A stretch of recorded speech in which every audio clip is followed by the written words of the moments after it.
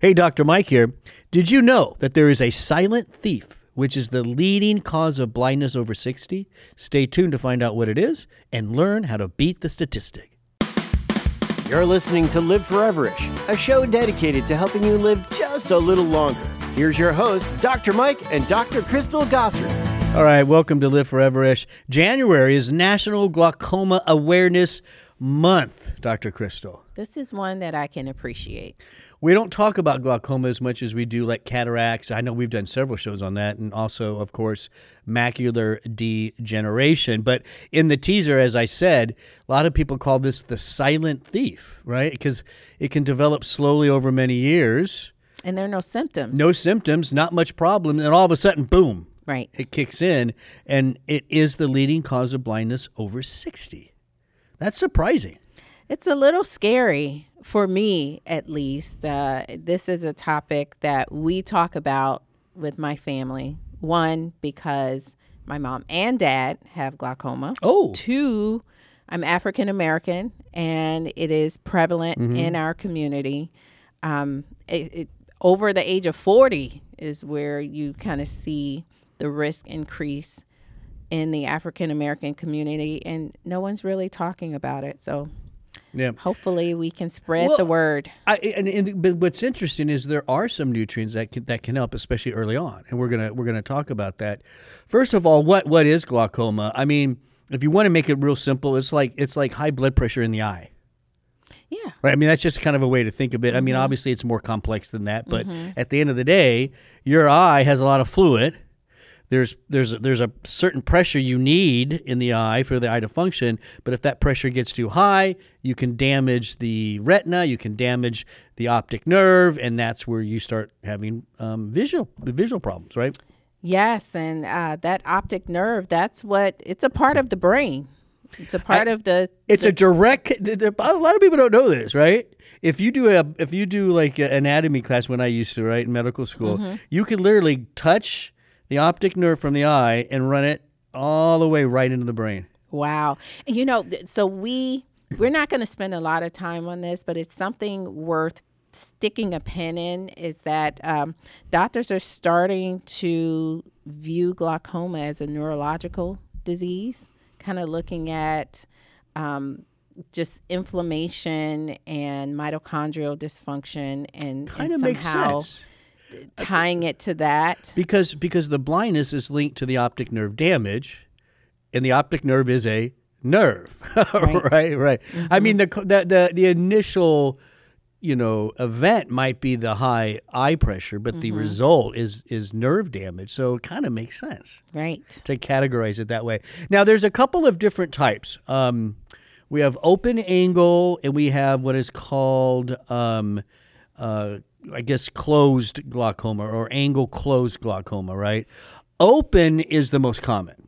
Right, 90% of the glaucoma cases will be open angle glaucoma. And very few are this angle closure glaucoma. So let's focus on open. Yeah. Because I think that's, most people are going to be dealing with that.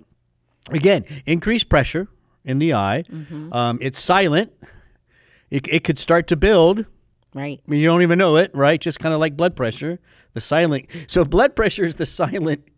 Systemic blood pressure, high blood pressure is the silent killer. The high blood pressure in the eye is the silent thief. Well, one thing I think you don't often notice the changes in your peripheral vision. Like, I think if it affected central vision more, maybe people would say, hey, something's going on here. I can't really see. Yeah. But I think it's also silent because, it primarily affects, if you're driving, obviously you kind of need to see what's going on in the periphery, and people don't really pay attention to that. So what's happening with the open glaucoma or open angle glaucoma is there's two things. We often see increased production of fluid, and then that fluid's not draining properly, right? You have drainage canals that dump into your sinuses, right? And then when that happens and that fluid goes down a little bit, the cells that make the fluid make a little more, and it drains properly. And then you make a little more, and it drains properly. That's normal. But what's happening here in open angle is the drainage can actually get into the canals, It's deeper. It's in these smaller, what are you going to call them? Tributaries. Oh, that's a nice one. That's where there's inflammation, there's damage, and that's where the blockage occurs.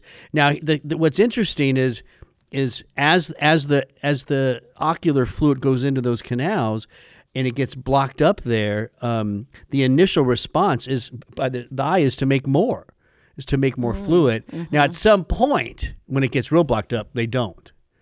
But they're sensitive to how much fluid is in the eye. So at first, the pressure when you first diagnose it can be really high.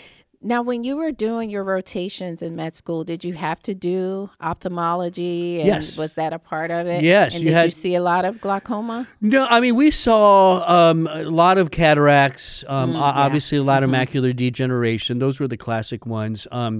I did learn how to look into the eye for pressure. Ooh. I don't remember how to do it, but we did. Come on, that's 25 years ago, right? It was even longer than that. Yeah, so you do learn how to do all that. I got to be honest. I do remember the specialist, the attending, doing it and seeing. See that canal. See that white stuff right there. Yeah, it's like some border or something. Yeah, and I didn't see it. So, I'm like, yeah, there it is. I'm sure the technology now has improved where the cameras are better. I'm sure. But there is this way of looking at where these canals are, and if there's this whitish border type thing, that's open angle glaucoma. Right. Yeah, I never saw it, but he did. Well, so one point that we can make is, go see your eye doctor. And that should be regular. Right? Eye, teeth, and body should be regular appointments, right? And then the other thing is don't skip the dilation because they can see it better, absolutely. Right? See, people hate that, though. Oh. And then you got to wear those funny glasses. I know. Yeah, but it is true. If you do allow the doctor to dilate your eyes, the exam is 1,000 times easier. And quite often, if the doctor really feels there's something there, they're gonna make you dilate your eyes because that's really the only way to do it. So basically, open angle glaucoma, it's a drainage problem. It's further into the tributaries, whereas closed angle is further upstream, if you will, the blockage. But the most common one is in those tributaries. It could be inflammation. It could be past infection. There's a lot of theories. We don't really know exactly what's going on, but it's probably some sort of past damage from something. Yeah. So those are your different types. There's other weird ones. There's congenital, there's pigmentary, there's traumatic. Those are pretty right. rare. So I'll have to tell you a short story. Secondary, and when you say, other causes, these are secondary to something else that's going on in the body that's causing pressure in the eye. So you remember I had uveitis. I did. Off and on for a little over a year. And that was one thing they continued. I was always tested for glaucoma in many ways because of the corticosteroids that you were using, the drops that I was using, and glaucoma is they a are side connected effect. to that. Yeah, right. You think of it this way: even in systemic blood pressure, high blood pressure, right? There's primary and secondary. Yeah. Primary systemic high blood pressure, we don't really know what causes it, but there's secondary causes like kidney failure. Right? Steroid use, right? Certain HIV drugs. I mean, those were, and it's kind of the same in the eye. Yeah. We have a primary open angle that we don't really know, past damage, whatever. Yeah. But if you can identify that this person's on steroids and they got glaucoma, that's probably secondary. And that includes inhalers. Yeah. I didn't know that. Yes. So that's, if you have asthma, if you use an inhaler, then make sure you get your routine eye exam. That's a lot. There's asthma is a pretty prevalent thing in the United States. Now, what are the first signs? Again, no symptoms early on. That's the problem. That's the silent thief. Tell us what you think. Where do we see as it gets closer to a true diagnosis? Yeah, late stages, you start seeing central vision impairments. And maybe that's the time where people who don't routinely visit their eye doctor may start noticing, hey, something's going on with my vision. And then they go to the eye doctor. And unfortunately, those late stages, there's not much that can be done. Yeah. That's the sad part. That's why I think it's the leading, one of those leading causes of blindness. If you're going in already with blind spots, people also complain of flashy lights, stuff like that, because the retina's being hurt. And when the retina starts to peel and get hurt, you get little flashy stuff, right? And so if that's too late. Yeah. That's almost like going in to be checked for systemic hypertension when you're having a heart attack. Yeah. It's too late, right? You want to get it early. And so what do you do if it's silent? Yearly eye exams. Right, because there is no cure. Yeah, no cure. We have some nutrients that might help. We got some research. At the end of the day, though, it's really all about we got to prevent this. Right? Yeah. Or at least catch it early, and some of these nutrients and meds might have a chance. It slows it down, the progression. People at risk. Run us through that. Right. People who are over 60, particularly Hispanic men and women, African Americans. It strikes earlier, progresses faster, and people with diabetes, people with high blood pressure, of course, eye injury, steroid use. And so those are the people who are at risk. Yeah. I wonder if it's more, is it possible glaucoma is connected to sugar issues more? Oh, yes. There's a study that we have here that included over 2 million men and women aged 40 years and older, found that people who had diabetes had a 35% greater risk of open-angle glaucoma than individuals who did not have diabetes. So there is a connection. It makes you think oxidative stress. It makes you think glycation on the proteins on those cells on the canal. Something right there is going on. And as you said, high blood pressure overall and elevated lipids. So, treatment for this, there are prescription eye drops that can slow progression. Surgery and laser treatments can help if it's a little more advanced. But as you said, it's all just about slowing progression at the end of the day, right? That's right. So let's get into some of the nutrients because there's some good research here. Yes, some research that I would like to share. One is a large study published last year. Well, last month for us. This is January 2023, if you're listening. December 2022 revealed an association between higher intakes of vitamins A, C, and E and a 27% lower risk of developing glaucoma in comparison with consuming lower amounts of those vitamins. And it was only when all 3 vitamins were consumed in higher amounts. Yeah. So that's A, C, and E. A makes sense. Yeah. Carotenoid-based, right? Great for the eye. Carotenoids overall. That's next on our list, as a matter of fact. Vitamin C, protecting against oxidative stress. Yes, something that's there. What I'm thinking. Vitamin E is good for cell repair, fat layer repair, maybe something in there with vitamin E. So that A and C make a lot of sense. E is that one I'm not sure. Well, when I think about E, I also think about the antioxidant circle of life. Oh, let's hear this. You know where I'm going with let's hear this. Hopefully. So take some notes. Antioxidants help each other out. They do.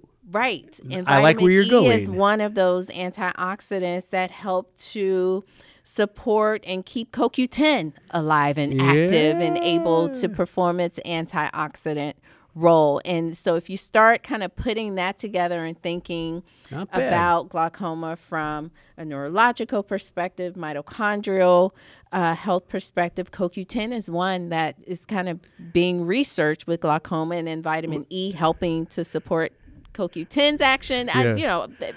I mean, that makes sense. I mean, even us just theorizing and kind of really guessing, we've mentioned oxidative stress several times already, right? And CoQ10 is one of your most powerful antioxidants you got in your body. That's right. So maybe we should take some CoQ10 too. I think so. CoQ10, some PQQ. Oh yeah. And now you may have to explain PQQ. Okay. First, do they need to know what it stands for? No, just pyrroloquinoline. Oh, that was good. I don't think Dr. that's exactly Mike. right. No, actually. that was it. Oh, it is? Okay. So it's an antioxidant, far more powerful in its antioxidant ability than even vitamin C and some of the antioxidants that we PQQ. think, right? Yeah. And it helps to support new mitochondria, the powerhouse of the cell, helping that cell to function more efficiently. Yeah. And again, if you're talking oxidative stress, that usually comes with mitochondrial dysfunction. CoQ10 is powerful, but it needs a place to go, which is the mitochondria. Right. And if you got a bunch of dead mitochondria, where's the CoQ10 going, That's right? right. So really, PQQ is kind of like that piece that really comes first, if you think about it. Build the powerhouses, load them up with CoQ10, add some vitamin E to keep it going. Sounds like a plan to help we got with a study cellular right regeneration. Even because you think what's happening is there's injury, that pressure, you're damaging that optic nerve. So the body has natural repair mechanisms. So maybe you can kind of slow things down. Yeah. Other carotenoids make sense. Colored pigmented antioxidants. 100%. Zeaxanthin, mesozeaxanthin, lutein. Yes. We lutein, right? I mean, those totally make sense. Pine bark. Specifically, pine bark mixed with something called bilberry, right? Mm-hmm. What about that? Yeah, that is one of the emerging nutritional combinations that have been shown to really help to support healthy pressure in the eye, to even lower pressure when the pressure is elevated. These are antioxidants. And in the beginning, Dr. Mike, when you talked about the fluid in the eye and some of those drains being clogged, what these nutrients help to do is may reduce the production of some of that fluid. Yeah. And they seem to work well with prescription medications, which that's what we like. We're not anti-prescription medications. There's a role. We've never said that. We're more integrated. We're whatever works best, right? And if the combination works, then the combination works. Yeah. So one of the main prescription eye drops commonly prescribed is latanoprost. It's a type of prostaglandin. It slows the progression of disease. And there's a study that I love to talk about. I'm sure you've seen this study as well, Dr. Mike, that compared this combination of pine bark and bilberry to the prescription medication. But also in this study, there were 3 groups. One group only had the nutrients. The other group only had the prescription eye drops. The third group had both. Had both, yeah. Interesting. And so, of course, the prescription worked faster. It lowered pressure in about 4 weeks. Well, that's prescriptions. They hit hard, which is why you get your side effects. Because they hit so hard, they change metabolism so fast. Mm-hmm. Right? Okay. So, rapid drop in pressure, 28% in 4 weeks. The nutrient-only group took a little longer, but 6 weeks. A couple weeks longer. There was about a 24% reduction. So it's pretty good. Comparable, just took a little longer.